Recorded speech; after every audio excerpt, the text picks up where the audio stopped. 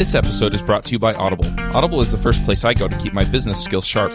They offer over 150,000 books on business, finance, planning, and much more. They also have a great selection of fiction that keeps me entertained when I'm just not up for some serious content.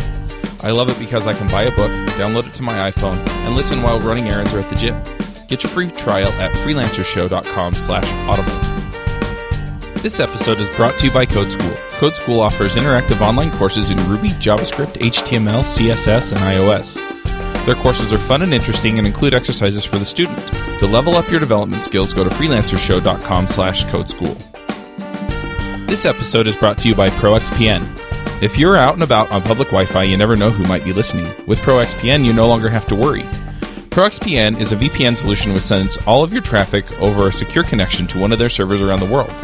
To sign up, go to proxpn.com and use the promo code TMTCS, short for Teach Me to Code Screencasts, to get 10% off for life. Hey everybody, and welcome to episode 142 of the Freelancer Show. This week on our panel we have Curtis McHale. Hello. Eric Davis. Hi. I'm Charles Max Wood from devchat.tv, and this week we're going to be talking about fitness. So set your New Year's resolutions, and if you're like me, they'll last a whole week or two into January. But yeah, I know that both Eric and Curtis have some pretty, or I don't know if rigid is the right word, but you guys get out and run or bike or whatever regularly. And so I thought that might be a good topic to talk about, especially since I'm in the habit and then I'm not in the habit and then I am in the habit and then I'm not in the habit. Yeah, you have a habit of not being in a habit. Yeah. And I'm trying to find ways of changing my mindset to be better about it. But I think one of the things that hangs people up is just that they don't know what to do. And so I would really like to just dig into what you guys generally do for your workouts or, whatever you call them, whether it's a workout or a getaway or escape or what, how you think about it and how you kind of plan out what you're going to do, what gear you're using. Why don't you start it out, Eric?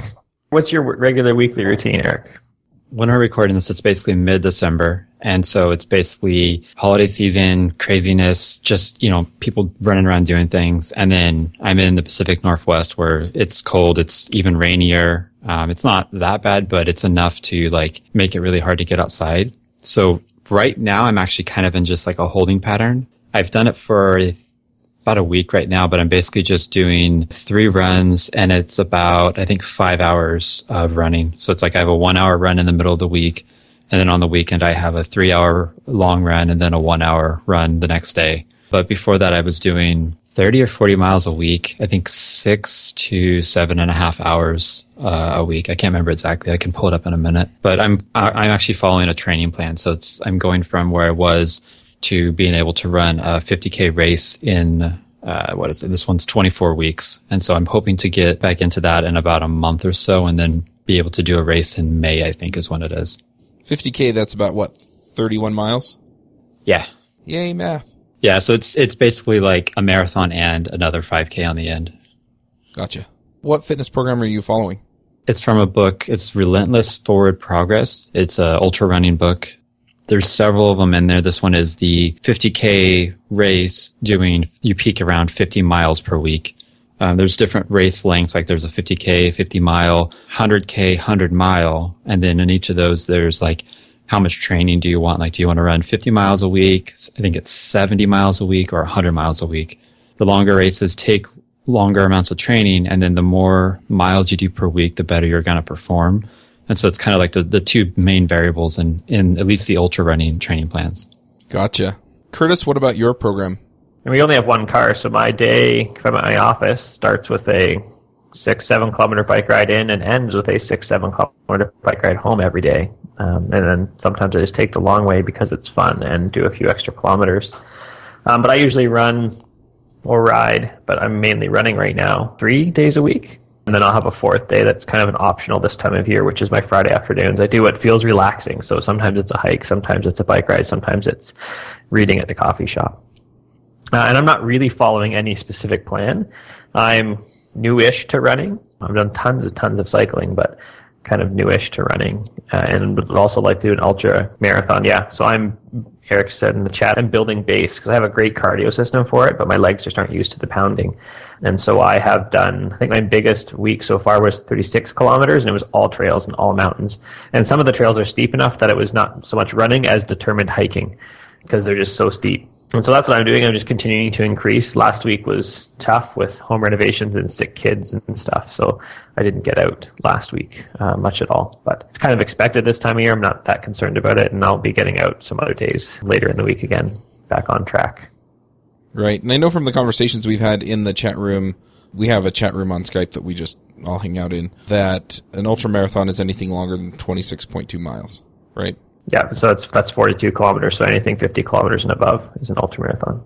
Because I do best at really steep stuff and determined hiking, so my wife is like a way faster runner than me, but as soon as it gets steep, I am significantly faster than her, both up and down, so I'm looking for one that is particularly hard. And then, like, the worse the weather is, the less, like, it just doesn't matter to me. So one of my big events that I did a couple weeks ago when I was off, or taking a day off, was like pouring rain the whole time into snow, through knee-deep snow up into the other mountain and then back. It was like a 4-hour, 14-kilometer run, determined hike with, knee-deep snow involved and whipping wind, and I came down soaking wet, and it was excellent. Had a lot of fun.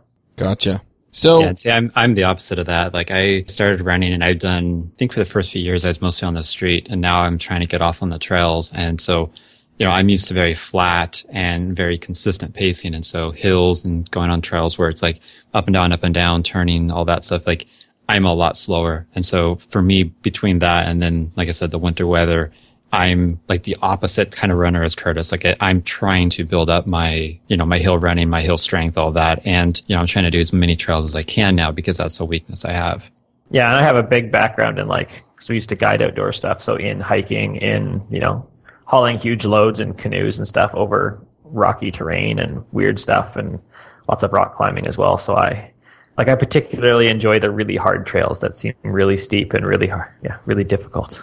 One thing that I want to get into with this really quickly, and I know we've talked about it on the show before some, is what benefits do you guys see from this?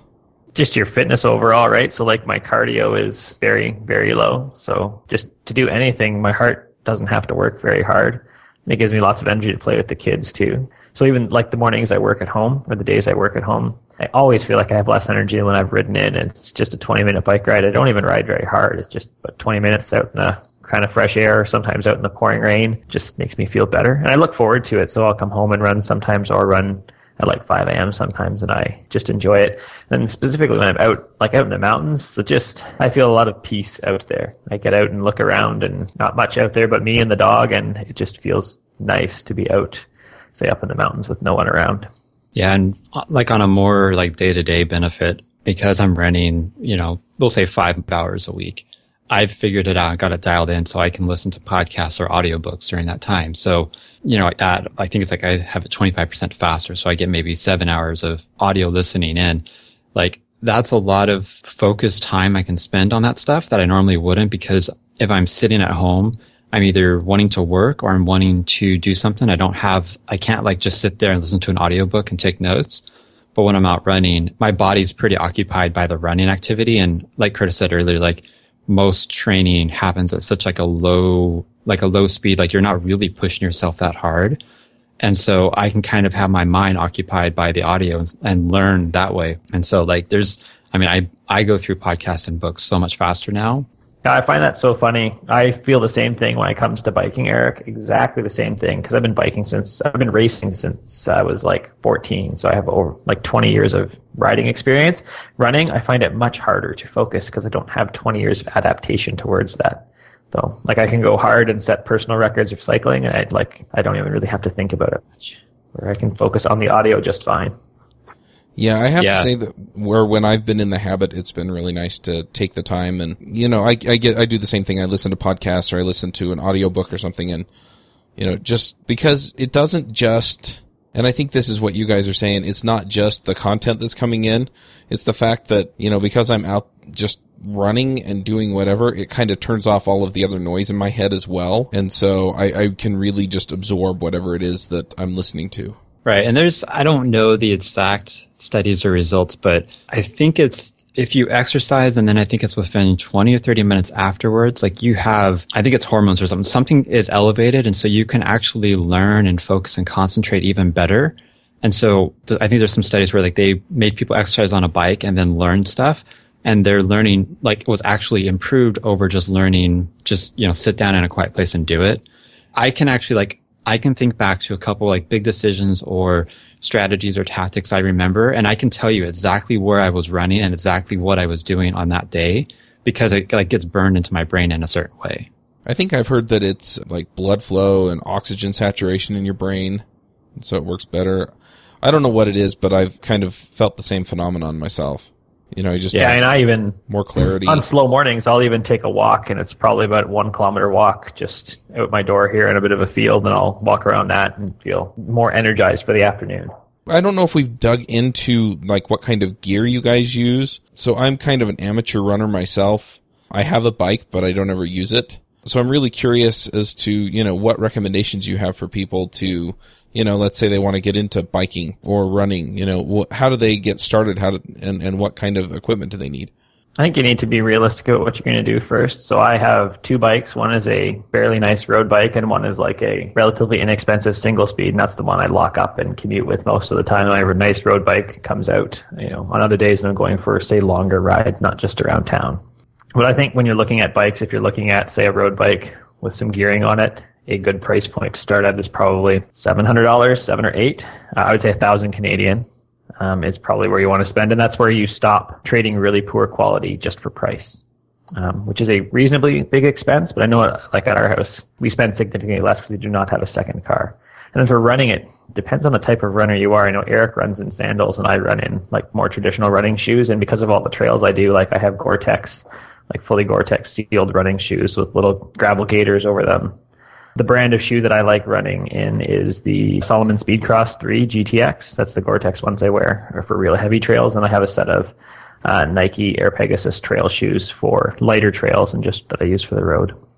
Bike brands that I really like would be Trek or Giant or BMC or, in fact, almost all those are made by Giant anyways because they're the biggest bicycle manufacturer in the world. Are they a Giant bicycle manufacturer? They are. They actually do almost all the manufacturing overseas for every other bike brand. Almost all, not quite. And then my single speed is from State. Huh. Really, if you go to a competent bike shop that is like, that's what they do, they sell bikes, not just some department store that sells bikes and everything else, then you're probably going to be in good hands. And just go in with a proper expectation of cost for bikes. And then same for running, at least in my experience, you go to a competent running store, not just a department store, or not just like Sport Check that happens to sell shoes as well. Like I buy some workout shoes there for lifting weights, or I buy some clothing there, but I do not buy my running shoes there. I go to a place that can actually look at my feet and look at my knees and look at my shoes and how they work, how they've worn, and then analyze and help me find the proper type of shoe for me. Yeah, I went into a running store. That's where I got my running shoes, and they have all of the right stuff, and they measure, and they had me run in the shoes and walk in the shoes and do all kinds of other things in the shoes. And it turned out that one of my feet is a little bit shorter than the other. So they helped me compensate for that. And yeah, it was a totally different buying experience than going to Walmart and picking out what they pass off as running shoes. And granted, it was more expensive, but having busted up knees is not worth it. Yeah. Right. That's even more expensive than spending an extra $30 on shoes. Yep. What were you going to say, Eric? Yeah. I think that's something you have to keep in mind too, is especially if you're starting new with anything, you could pay a lot of money on stuff and you don't even know if you're going to stick with it. So I would try to limit what you need to buy, try to make do with what you have, with the exception of stuff like safety things, like, safety gear for a bicycle or get a good pair of running shoes. This is I followed this strategy off and on. Like, don't go out and buy running clothes until you're running solidly. Get running shoes, but don't go out and buy special water bottles or fuel or anything that stuff until you actually feel you need that. Because you could dump thousands of dollars on that. And especially if you haven't got started, that's going to make it really hard. It's going to make your exercise or running very complex. Yeah. Like all of my running gear, in air quotes, is actually doubled up cycling gear. I'm using my leg warmers from cycling. I bought 2 pairs of boxers that are better for running. And then I just end up a couple pairs of loose shorts, but I think that was like a $75 investment. And then the shoes, and I've always actually had a pair of like Gore-Tex hiking style shoes. I just got ones that were built more for running than hiking, so they could do double duty in my hiking as well, which we do with the family all the time anyways. Yeah, that's one thing that I've been wondering about. So when I go run, I'm usually wearing gym shorts and a shirt, running shirt that breathes pretty easily and things like that.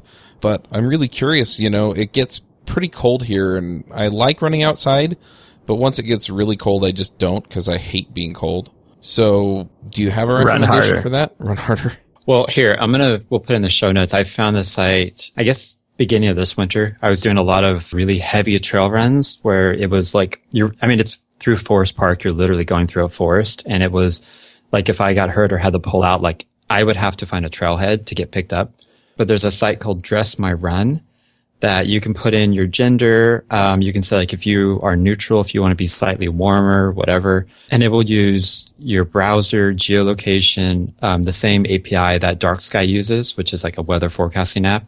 And it will tell you if you're going to go out running right now, wear this gear. And you can also say like, what's it going to be like tomorrow morning? So if you want to lay your gear out ahead of time, I've used this like crazy, just to see like, okay, here's, 3-hour run. At the beginning, I'm going to need to be warm, but I'm going to be back in shorts by the end of it. So figure out what I want to wear. And it's pretty close on. I have my setting as slightly warmer. I run slower, so I don't want to be underdressed. Yeah, and I rely a lot on my just outdoor experience as well, right? But like when I'm up in the mountains, I'm also carrying an emergency bivy sack. I carry an extra like 500 calories that I'm not even planning to eat. They're just there in case. And I carry a bunch of other stuff like that as emergency gear so that like an extra warm layer in a Ziploc bag so that it's totally dry and I could put it on if I needed to. One of the best pieces of gear I got recently was a buff, which is usually you see them as a neck gaiter, but they make one that's like a full over-the-head balaclava toque thing, and that has been excellent because it's stretchy enough you can pull it back, like so it's just an ear warmer or a neck warmer or just like a toque, and it's quite thin, so it's good for running. And I found it great. Even say I was up on the mountains in like minus 14 Celsius, and it was perfectly warm as I was going. Yeah, and it's actually the buff, and they make a winter one too with a big fleece liner that I don't need for where I am around here, and I've got lots of other toques for really really cold weather when I'm out hiking up in the snow in the mountains. Yeah, and just for like case in point, like I actually have it's like a fleece, I don't know what you call it, where it goes over your head and all that, and it kind of comes down your neck. I have that from when I was snowboarding in high school. So I don't know how old, and I've ran using from the same era, like snowboarding gloves. Like they have like an inner fleece lining and then like an outer waterproof. I've ran in that. I've ran in old ratty t-shirts and stuff like that. Especially in wintertime, you want to like layer up like kind of the clothes you don't want to be caught dead in if you go out socially. You can layer that stuff up to keep you warm, and if it gets messed up or it gets tore up, it's not a big deal. Yeah, and that's what most of my stuff is. Like even the gloves I run in most of the time are my cycling gloves that happen to be windstopper. And then my warmer ones I have like ski patrol mitts from here snowboarding and doing that stuff. So the only real things I bought were the running shoes and the boxers, a pair of shorts. I've not spent a lot on extra other gear out there. So what do you do if you're out running and you've overdressed? Do you usually run with a backpack or something? Learn and throw the from stuff it. in? My rule of thumb is when you get out the door, you should be like, ooh, it's just a little chilly maybe, right? Because you're going to warm up. Yeah. That's why I always did cycling, like my first couple minutes out, or first probably even 20 minutes out cycling. Like I'd be like, ooh, it's just a little chilly, and then I'd warm up. Now cycling is easy because usually I have lots of pockets on the back, so I'd bundle up one of my vests and put it in the back. But when I'm up in the mountains, I run with a Nathan Vapor Cloud as well, which is 15 liters of storage and a hydration bladder and lots of little side pockets. So I also carry a headlamp in that even when I'm up in the mountains. I carry that almost any time running on the trail just because it's in my bag, actually. Yeah, and I think they say you want to be 10 or 20 degrees colder when you start than or dress for 10 to 20 degrees warmer because you'll warm up that much. Like sometimes in races, you'll see some like the really professional runners, they'll have like a whole bunch of stuff on, and as they run, they strip it off and just throw it away because it doesn't matter to them. For when you're training, like I would like take off my jacket and wrap it up, tie it up as I'm running and just carry it. I also have a backpack, but there's really not much room in mine. Mine's a smaller one. And it also depends on practice. I mean, you go out, I like to test out like food and like different layers of clothing on my shorter runs. So if I do screw something up, I only deal with it for like maybe an hour. And then on my longer run, that's where it's like, okay, I know what I need to have. I'm dialed in. And especially when you're getting started, like if you're going for like a 20-minute run, a 30-minute run, you can kind of suffer through being overdressed or underdressed a little bit. It's not too bad. And very worst case, you just stop, turn around, and come home. Yeah, like I've said a few times, I'm relying on not only 20 years of cycling, but like guiding and all the other stuff, being many, many hours away from anyone that can help me, and needing to make sure that I have all the stuff I need for myself and for other people. So yep. I possibly pack lighter than I would recommend other people do, because I make sure, I guess because I've been out there enough, and I've even humped myself or got myself out of dislocated shoulders and other things, mostly by myself before. That makes sense. One thing I want to touch on real quick before we get out of the gear is, like I said about use what you have. I have a log of my stuff. I started running in 2011, but I actually got serious in 2012. And I was doing, what's it called? Couch to 5K, where it's a pretty good training plan to get you from I don't run to doing a 5K. And so for the entire training, which I don't remember how many weeks it was. It's probably 8, maybe a dozen weeks. I was just using my normal stuff, like just old t-shirts. I had some kind of like standard exercise pants, like they don't wick away moisture or anything. And when I finished the program, my reward was to go out and buy specific like Nike running clothes that I was going to run in the race with. So I used what I had, and then used the motivation of I can get these really fancy runner-esque stuff, but only after I finish it. And I found that actually worked really good. And I feel that's like the same thing I wear on any race that I can, because it's like, it feels like I earned it. And that's like kind of an accomplishment to me.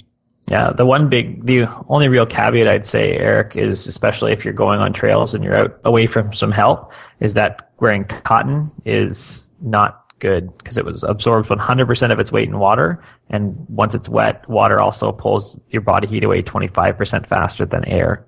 So cotton kills is what I've always been told. But even I used to have a shirt that was just like my uncle got it when he was a teenager at some basketball camp that was 50-50, and that's what I'd wear in the summer, because it didn't feel, at that time, 10 years ago, didn't feel as odd as the polyester stuff, but, wasn't 100% cotton.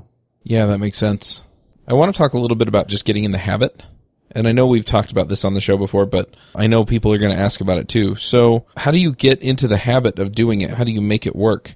Or maybe more appropriately, how do you find time? Because for me, finding time usually You don't find time. Time is not hidden in the cushions of your couch, Chuck. You plan time. Yeah. So what I do is priorities. I say, I'm running on these 3 days. My wife is running on these other 3 days. This is the times we're running at, and the other person is available to take care of the kids then. Right? When I'm running first thing in the morning, then at 9 o'clock at night, I am getting ready for bed. I'm unpacking all my running clothes, putting them downstairs, and getting them out. And then I set my alarm to get up. So you don't find time in your couch cushions. You actually have to make it. So Michael Hyatt does a Design Your Ideal Week blog post a while ago. And you'd put it on your calendar. I am working out at these times. If you have a spouse and kids, you'd talk to the spouse and say, you'll be around for the kids then? Yes. Okay. Now we've worked it out. And your spouse says, why aren't you going out right now? And not leaving it till, it's 5 a.m. Okay, now I need to find my stuff and not wake people up. No, you're not going to go then. Yeah, that makes sense. For me, I was eating healthy, kind of taking care of my health in all other ways except for exercise. And I found I didn't have as much energy as I wanted. And, I've read a lot of stuff and kind of came to the conclusion that even if I'm spending 5 hours exercising a week and trying to make that a priority and trying to figure out where that's going to go, I'm going to get more than 5 hours of my life.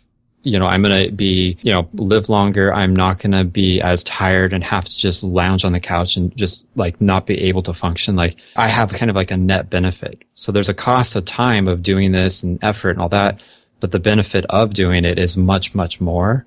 And as I've been running, I've actually found I can be uncomfortable more than I used to be. If say I'm on a call with a client and the client's being difficult, usually I would start freaking out. I wouldn't get emotional, but I could feel my pulse starting to speed up. And then once I get off the call with the client, I would panic for a few hours trying to figure out what they wanted or, jump through hoops or whatever it was. Now I feel like I can talk to a client, go through a difficult conversation. I'm much more calm, much more focused on it. And afterward, I'm not having this train wreck of emotions. And I think a lot of that comes back to my running. I'm out there sometimes for an hour, really, really pushing hard, struggling because of some reason. And I'm understanding that I can do this, push this hard, and I'm still alive. Being on the phone and having a client yell at me, that's nothing compared to doing a 3-hour run. And so I think having that kind of benefit and seeing that come in play makes it so exercise, and in my case specifically running, is it's an important part of my life. And it's not so much I want to add running to my life. It's I want to incorporate running into my life. Running is a part of your self-care too, right? Like, when my kids are 20, I'll be 50. Do I want to be barely able to keep up with them and not be able to go out and do stuff with them? Or do I want to be able to go out there with them and still be in decent shape and be able to play with my grandkids when I'm 55 and 60? That's the things I want to do, right? And part of that self-care is getting out and, being in decent shape. I'm by no means some epic athlete or anything. I'm just in decent shape. Right. Like when I'm 50 and 60, I want to be able to run a marathon with my granddaughter or something, and running, it's interesting. Like a lot of people think it hurts your body and it's pretty abusive, and it is at some points, but trying to remember the statistics. There's something like once you'll hit a level, I think it's in your 20s of like, this is going to be the fastest you're going to get, but you don't actually slow down and can't run until you're 60, 70 or 80. You can keep running until well into your old age. And I know there's some people that are running that are even older than that. And so it's actually it's like a sport and exercise that you can do for a long, long time. You're not going to be super fast, but you can keep doing it. You can have that endurance. Yeah, and something I've always found intriguing is that when you look at the longer a race gets, the older the top finishers usually are, because they have all that adaptation for it, which is, again, why I'm taking things slow, because my legs are not used to the pounding, so I'm taking it slow. So if you're getting off the couch expecting to be able to go out and, I think I jumped right into 5Ks almost week one. I did. And honestly, my legs were epically sore the first day, because the way you use your muscles is so different in cycling and in running, that I was sore, epically sore the first day. The stairs hurt. But then I, ramped up within a few weeks up to running 10Ks and running up mountains, because I already had muscular strength in there from other things. It's the pounding that I'm still letting my body work on, or the road impact. Right. So you make time. I'm just going to go back a little bit. So you make time. No, you don't make time. You plan your time out. You cannot manufacture more time out of thin air. Yes, Coach Curtis. No, it's true. It's definitely true. And the language I'm using definitely reflects my mindset. So you plan ahead so that you can go, and you plan to go. But yeah. Well, I think you need to remember to bite off, like I said, I was just saying, you need to bite off what is suitable for you, Chuck, right? So going out and, my mother-in-law has started running, and she has improved her fitness conditioning a lot over the last number of years, but she's never really run. She's just a brisk walk, and she's starting, we will run one light post, and then we will walk 2 light posts, and then we will run 1 light post and walk 2 light posts, and we will do this, we're going to go out for 20 minutes or something, and that's the goal. And then once the 20 minutes are up, they just walk home, her and my father-in-law. And the running room, I forget the guy's name, but they actually do a 10 and 1, and you work up to be able to run 10 minutes and walk 1. And your first marathon they walk you through in their program that's how you do it. You do not run the whole thing. You run 10 and walk 1, or run 9 and walk 1, whatever it is. But you start off by I'm going to run 1 minute, and then I will walk 9 and run 2 minutes and walk 8. And so building yourself up, and again, not people, or especially adults, when we go out hiking with my 4-year-old and we're hiking some very hard stuff, they're always this is so hard. How can she do this? And I think, but she is hiking with us twice a month. We're hiking stuff, and she always carries her backpack. You were working in your stupid office all week and then decided the top of the mountain would be pretty today. So of course you hurt, and it's hard for you. It's not hard for her because she's been doing it for all this time. Even though she's 4 and has to take 10 times the steps, and we don't try and do it as fast as you. We do it slow. Yep.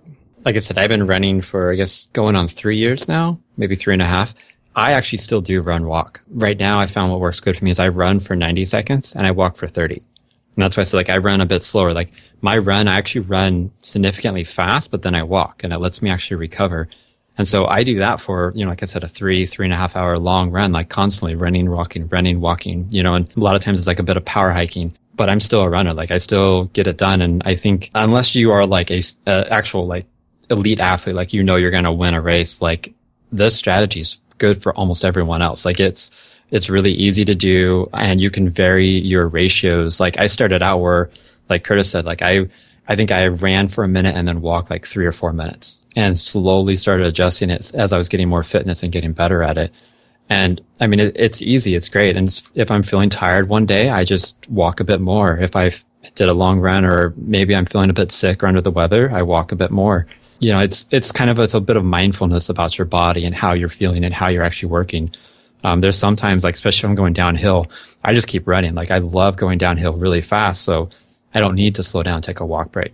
And it's about enjoyment too, right? You should always be enjoying it. There's weeks, even when I've been cycling and I've been like on some training program because I had a coach for a full year, and I get out there and I get partway into the ride and be like, basically, I don't want to ride all the flat stuff because it sucks. So I'm going to totally throw out the training plan today, and I turn off the monitoring and telling me where I should be, my heart rates and stuff. I'm just going to go for a bike ride and enjoy myself. If that means I stop at the coffee shop and sit around for half an hour, that is totally fine because it should be fun. It is good for you, but it should be fun. At the same time, you should get enjoyment out of it. So it may not even be running, right? It's just hiking or walking or whatever. Getting out there at all will be beneficial for you. Yeah, and that's the exact reason why I'm on kind of a maintenance plan right now, is because there was 2 weeks where every run I was doing, I think it was 5 a week. Every run felt like I was struggling, like I hated it. I hated getting out there. I never got the, oh, this is great feeling. And I waited 2 weeks to see if it was a little funk. And then I'm like, this isn't changing. I need to make a change or I'm going to come out of this and just quit out. And I made the change. So I'm, running a little bit easier, kind of taking the whole training thing a bit easier. And I'm enjoying it again. I'm wanting to get out there. In fact, I ordered some more clothes because I want to go try out some new stuff and some new ideas. And I think you have to kind of look at the long term of like, is it more important to you to keep your resolution and run, for the first 3 months and then never run again? Or is it more important for you to run, take it easy, and continue running for 30 years? Yeah, build a lifestyle of it, right? Even if we talked about easy accessibility, and so I built riding into my lifestyle. I will grab my backpack and go and throw my backpack on to go get a jug of milk, rather than take the car that is sitting right there and it's pouring rain, and I just grab the bike because it is there and it is an easy bike ride, because that is what I would honestly rather do. Even with my pouring rain and the car sitting there, I'd rather ride. I'd like to throw another scenario out there, and this is something that is kind of at the core of the on-again, off-again thing. So I usually do well for 3 to 5 weeks running, and then what happens is I get sick. And so after about a week, I'm better, I feel better, I feel like I can get out and go do it again. And then it's hard. It's hard again. And so I'm not as motivated. Well, no, you feel guilty, but there's no guilt in taking a bit of a break. When I'm sick, I'll just take the time off. I don't even worry about it. Sick is going to happen. Sometimes the best thing you can do for your fitness is to do nothing, is to relax, to get better. Well, and it's if you're looking long term, if you're trying to do some kind of fitness thing because you want to be healthier overall, it doesn't make sense to push yourself for the 3 or 4 days that you're really sick and get those extra runs in. That's going to hurt you, and it could, you could go to the hospital because if you have pneumonia or something like that, it could make it worse versus just staying at home, taking care of yourself, and getting back into it. Yeah, it depends on your fitness level too and what you're going to do, right? Me saying I'm not going to run up this mountain today, but I'm going to go take my kid on a hike are 2 totally different scenarios. One where I'm working hard because I'm trying to go up a mountain fast, and the other one where I'm moseying along, picking flowers and pointing out teapots on this local hike because they put teapots out on it. So it's still some exercise or getting out and, calming down and being able to dress warmer even and double layer up, and I'm still getting out and getting some activity in. I mean, I think the kind of rule is, I think this goes for strength training too, is if you stop any exercise, you can pick it back up in 2 weeks and you're basically very close to where you left off. Anything longer than that, you start regressing and all that. But, even if you regress a little bit still, it's the overall, you're going up. You might have ups and downs, and a lot of times it's seasonal stuff. During winter, a lot of people stop running, or the people that do, it's a lot harder. So you're not advancing, you're not progressing as much. And that's just gotta be part of the thing. You gotta realize this is something temporary. This is something that you can get over, and you just stick with it. You keep at it. And maybe you need a goal too, right? My wife is a faster runner than me by far, but she really needs a goal. She doesn't have some sort of race come up. Even say a 5K, she does not get it as much. So we pick one per quarter, basically, even if it's a local 5K for her. Whereas myself, I want to go run these 3 mountains at some point this summer. So I need to be in shape to do that as fast as possible. And that is the only goal that I need. I do not need to do it with anyone else. And that would be fine with me. And I, quite regularly do that, plan 2 months out. I'm going to go do some ridiculous thing, and I'm going to train for it over the next couple months just to, tighten the fitness up to where it needs to be for that event. I think it's, if you feel sick and it's, above your shoulders, you have a runny nose, your throat's slightly sore. Almost every source I've seen says you're fine to run in that as long as it doesn't get worse. And actually, sometimes the running, the extra oxygen, the more forceful breathing, sometimes that will actually clear up a lot of the symptoms that you have. I've gone out, with kind of a sniffly, almost cold thing. By the time I came back, all my symptoms were gone. It was minor enough that I was able to work through it. And so that's something else to think about. Mm-hmm. As long as, if it's just the first day or two of a bit of a cold, then I just deal with it. I might go slower, but if it's achy other stuff, then if I'm aching, I just hang out and watch movies, which usually means Frozen with the kids. Again and again and again. They must know my kids. Well, this has all been extremely helpful for me. I was going to say one good thing even to look at is not even just running or doing something like that, but even looking at the boot camps that a lot of fitness places offer. And I'm not necessarily talking about CrossFit. And my wife is a personal trainer, and I don't love CrossFit either. I think it pushes you into some dangerous areas sometimes, especially for people just starting out and not knowing themselves very well. But getting into some boot camps where you're going 3 times a week and, doing a whole bunch of body workouts and intervals and stuff like that can be fun, and in a group atmosphere, so you're more likely to show up if you got other people waiting for you there. Is a really good overall fitness thing. Will help get your cardio up and help get your overall core strength and your upper body as well. Because even in running, like, core is a big thing. Oh, Eric's because I'm blasphemous because I do CrossFit. Or because I think it's dangerous. I think it can be dangerous, but any workout can be dangerous if you don't have someone doing it well. I think CrossFit pushes towards dangerous more often than other things do. Yep. So on the days you're not motivated to go, what do you do? Go. Yeah. You roll it really out, depends. Like I said, unless I'm sick or unless it's been like a real, say last week I could have fitted in after painting late at night and left my wife to hang out with the kids, but I just didn't. The time that I usually would go, which works 99% of the time, didn't work. I didn't worry about it. I'm still riding my bike and throwing a 40-pound 4-year-old around. I did a bunch of shoulder presses with my 4-year-old, and she loves that, and curls with the baby, and she giggles at that. So I did some workouts still, and that was fine. If it's not like a health concern or a safety concern, like say we're having like Snowmageddon 2014 or something, I try to go like whenever I can, like whenever the plan calls for it. And I always have that I can go and come back. Like I had a 5-mile training run I was supposed to do a couple of weeks ago, and I only got out like 1.5 miles, and most of that was just walking up a hill. I wasn't feeling good. I wasn't there. My motivation hit pretty much a low that I haven't had for probably all year, if not several months. And I just turned around and came home. And basically I did that, chalked it up as just not a good day, and adjusted what I'm doing based on it. But I still got out. I knew going out the door, like, this doesn't feel like it's going to be a good day, but let's see what happens. In the past, I've rearranged my schedule. So, if I'm supposed to run Monday, Wednesday, Friday, and Monday I'm not feeling motivated, I might switch it to Tuesday, but I don't do that twice in a week. If I do it twice in a week, something's wrong that I need to address. Maybe I need to take a rest week, kind of scale back. Maybe I need to take a week off and fully recover. But I can't remember where I heard it. It's kind of the idea of you never want to miss 2 workouts in a row. Uh-oh, I missed Friday and the weekend. And Monday, actually. Well, it's 3. All right, anything else that we should talk about before we get to the picks? One thing, because this happens a lot, or it comes up a lot, is getting injured, especially with running. I think it's the statistics are like 50 or 60% of all runners get injured each year, something like that. I don't know how it is with cycling. I'm assuming it's, can be bad or whatever. I think you kind of have to look at it same as with getting sick. If you get minorly injured, you want to, see if you can work around it. Maybe instead of taking a hard day, you kind of take it easy.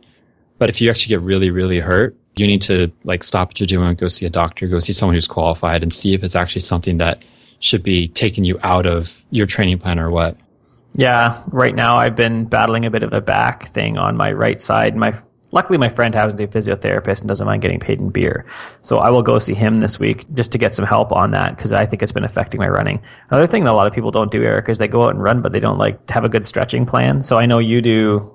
You have like a foam roller or a roller for massaging your legs, and I have a trigger point foam roller, which is some of the most painful work you'll ever do, but I always feel better after, because tight IT bands are something common in running. And then I have them from cycling and from kayaking, from some other stuff as well. And so working on my IT band specifically, and I do it like 4 or 5 nights a week, I roll them out my legs and talking to my wife, after the kids are in bed. And that's good self-care to help keep your injuries away and keep yourself flexible and keep your muscles supple. And that's, you need to do that as part of a whole workout plan. Yeah, I don't do pre-run or post-run stretching, but I think I mentioned on the Habit Show, I try to do a body weight exercise every night, daily thing. On the days when I run, I get my, I think it's called the stick or whatever. It's for that foam rolling type of idea. And I use that at least on my legs, if not on my back or arms or whatever. And I mean, it hurts. Like 2 nights ago or whatever, I was doing my calves and I was like, my kid was asleep. So I was like trying not to scream out in pain. But the next day I don't have any pain. I don't feel sore there. So that's something important to do. The actual like stretching before a run, there's research saying it's good. There's research saying it's bad. I think you just need to figure out what works for your body. I found that actually for me, the time requirements of doing a 3 to 5 minute stretch before each run was just annoying. And so I stopped doing it for that reason. I didn't see any benefit in it. Yeah, I don't do them before, but afterwards, Lululemon has this like 11-minute yoga thing for like opening up your hips. And so I'll do a little bit of stretching before I come in the house, but then I'll get out a mat, and my 4-year-old loves to do yoga with me. So we'll do some stretching together in the morning or after my run. She loves it, and it helps me, stay nice and loose as well. One question that I have is, do you need to eat a certain way in order to kind of maximize what you're doing with your fitness, or vice versa? Eric says vegan, but he's lying. Yeah, you need to eat plants only. No, you need to eat well-rounded. I'm not vegan, but we eat very little processed food. So even we make a lot of our bread, or not doing as much now, but when we have pizza, we make all the dough and all of everything in it. So while it is still pizza, it is not as bad as what you buy over the counter. And we eat a lot of fruit. So we actually listened to Eat, Move, Sleep recently, and then we actually just put a fruit bowl out. And before 10 minutes before dinner, we have cut up vegetables we just put on the table and let the kids snack on vegetables first if they want as well. So just eating healthy and eating smart. It's not like eating out all the time, not going for the 4th cookie. In fact, how about you just don't even buy cookies or make them, and then you can't eat 10 of them. I don't know. I have a book I went through last night. It's energy bars, and they actually have how to make homemade energy cookies that look pretty good. So, but yeah, I mean, I did like a fitness boot camp with my wife, I think, before I went running. And part of that, that was, I think, 6 days a week. So it was pretty intense. If you ate really bad, whatever you want to classify bad as, you felt it during the workout. Like there are some people that they did that, they admitted that, and they were puking during the workout. Like they did not give their body what it needed to recover from the day before. And when you're doing 6 days, it's like an hour of very high intensity stuff. Like you could feel it. And the same with running. Actually probably cycling too. Like it's going out and doing the exercise, the activity, like that's important, but it's actually more important to recover. You can go out and push really, really hard, but if you don't give your body the food, the rest it needs afterwards, all of that pushing, all of that stress you put into your body just goes out the window. Like your body has to rebuild itself in order to get better. For me, I found I'm kind of on I don't like the term vegan, but I basically eat a vegan diet. I eat a lot of whole foods, a lot of, like Curtis, like not processed stuff.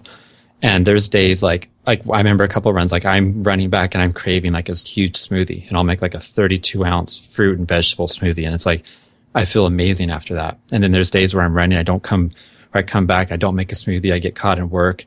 And by the afternoon, I feel like crap. And so I think you need to kind of, understand what your body is and kind of work with that and figure out what helps you recover the best. And I think that's really the important key. It's not what you're doing or, are you eating this superfood or this other superfood? It's, what works with your body. Yeah. And something I note too, so when I'm really in the thick of training hard, say riding 4 or 5 hours multiple times a week, then I will actually, like, my smoothies will contain protein powder, but for the most of the rest of the year, they don't. There's some fruit and some spinach in it usually, because spinach is really good for you, and a green smoothie is really good. But past that, I save the protein stuff for when I'm really working hard and need to recover and need to rebuild those muscles and get that protein back into myself. This time of year, like, I'll just come home and, eat an egg or something, and that's fine. That's plenty of protein. And really, your body stores enough energy on board for like up to 2 hours of pretty hard workout without needing much. And, you can still come home and eat regularly and recover well. So depending on your fitness level to start with, maybe on some of that. Yeah, and that's actually something to remember, especially if you're getting into running or anything for like, I hate using weight loss, but like weight loss, you're just trying to like change your body composition. I think it's every mile you run, you burned about 100 calories plus or minus. So don't go out for a 2-mile run and then come home and eat 2 protein bars that have like 500 calories. Because you actually, if your goal is to like get rid of weight, you basically just added a whole bunch of extra stuff you didn't need. And like Curtis said, like 2 hours is basically the mark. If you can actually not have food for a run that's up to 2 hours long, and you should be fine. You might feel kind of lethargic by the time you get home, but your body actually should have enough glucose in it to kind of manage that. Yeah. So like when I'm running, say on like Saturdays when I go run like 15K on the trails or something, I have my standard breakfast and I grab an extra piece of fruit. So I usually have like 2 eggs and a piece of fruit, and I grab an extra piece of fruit to eat in the car and a spare one to eat when I get back in the car. And then I'll have maybe another, like a half a sandwich or something when I get home, just to have some more food. Cause I did burn, I just did burn 1,300 calories or something, and I'm not going to make it till lunch, but I don't like bulk up, try and get a whole bunch of extra stuff in me. The energy bars I'm carrying are simply there for an emergency, like twisting my ankles. Mm-hmm. Yes, and then Eric says an exception. So when I'm going anything over 2 hours in cycling or running, then I actually carry food to eat the whole time, and I start eating it at half an hour every half hour, because that's what has worked for me. So between energy gels, I split up between energy gels and then something with sustenance, like an actual bar that you can chew, like a Cliff Bar. That's what works best for me. Bananas are also pretty good too, I find, for myself, or like a wrap with like peanut butter, and bananas in it and honey. That's a good one too for me. Yeah, and same for me, except for if it's any run that's an hour. So most of my runs stop at an hour, so if it's a bit longer than that. And that's more along the lines of not that I need the food, it's that I'm trying to get used to the habit of eating, get used to my body kind of consuming and absorbing the stuff on a run. Because in ultras where you're running, 6 to 30, 40 something hours, like you have to constantly eat or you can't finish. But for most people, you don't need to worry about that. When it's hot, I also use salt replacement stuff called Elite. And then I'll use Gatorade, but I mix Gatorade about half, 50-50, to what they actually say, because it's crazy what they tell you to put in. Yeah, and so like on a run, I use, what are they called? Salt sticks, which are like little like pill capsules that have salt and all the other different electrolytes. I take one of those an hour, but only if it's like a longer run, if it's more than an hour. I actually use dates, so I can't pronounce it. Majul, I think is the brand or the variety of the date. I have one of those every 30 minutes, maybe 25 minutes. It's all natural. It's pretty much like sugars, fructose, glucose, all that.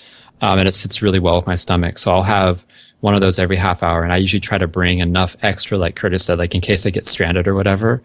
And then I might have some extra, like, I don't care for gels, but I found like these like chewable, like kind of like gummies. Like if you like gummy bears or cubes. Like shot blocks yeah. from Cliff Bar. Those are really good too. I like those. Yeah. Yeah. So I'll have that because the dates, they are kind of sticky and they do have a lot of fiber. So like if I want something that's just pure energy, I'll use those and kind of alternate on the really long runs. But I do that and then I just drink water. I did research on electrolytes and sport drinks and all that. And I just decided like, I'm going to stick with water. It's cheaper. I can manage it with the salt capsules and then just normal food. Yeah, when I go for a long bike ride, the Elite stuff has like little tiny bottles. I'll just throw one in my back of my jersey, and I will fill up at local watering stops, and then just drop that in. So it really depends on your body and knowing yourself. So like on an epically hot day, even on a 2-hour ride, I'll put that in my water. But just on like a standard, 20 Celsius day, I don't worry about it. Yeah, and I think like my first half marathon, I made like I'm not even going to try to pronounce it. It's a Japanese word. It's basically like a big rice ball. So it's about a cup of white rice with some salt in it and stuff like that. That's what I took for my fuel. And my half marathon, I completely underestimated the difficulty. And so it should have been like a 2.5 hour, trail run was like over 3 hours. And I struggled. And because I didn't practice what I was eating, I had that rice thing, couldn't eat even a quarter of it. And so I basically did the entire half marathon doing almost no food and like maybe 12 ounces of water. Like I screwed up really, really bad on that one. And so that's what started me to practice with stuff. And I think that's important if you're going to go for like the longer distances is to practice stuff in training, see what works, see what doesn't. But if you're going for anything like, I would say anything shorter than a 10K, maybe even a 15K, you really don't have to worry about that. You can take a water bottle with you. I found I actually get headaches if I don't have a little bit of water, even on my short runs. Once again, that's just because I listen to my body. Very nice. Do you guys use any apps or anything like that to track your runs or track your food or anything like that? I track my runs with Wahoo Fitness, and then you can upload it to Garmin Connect there, and then it transfers out to like almost anything else you want, like Strava or Training Peaks. Training Peaks is the terrible web app that every web developer would hate, but that all the fitness industry uses if you ever get a coach.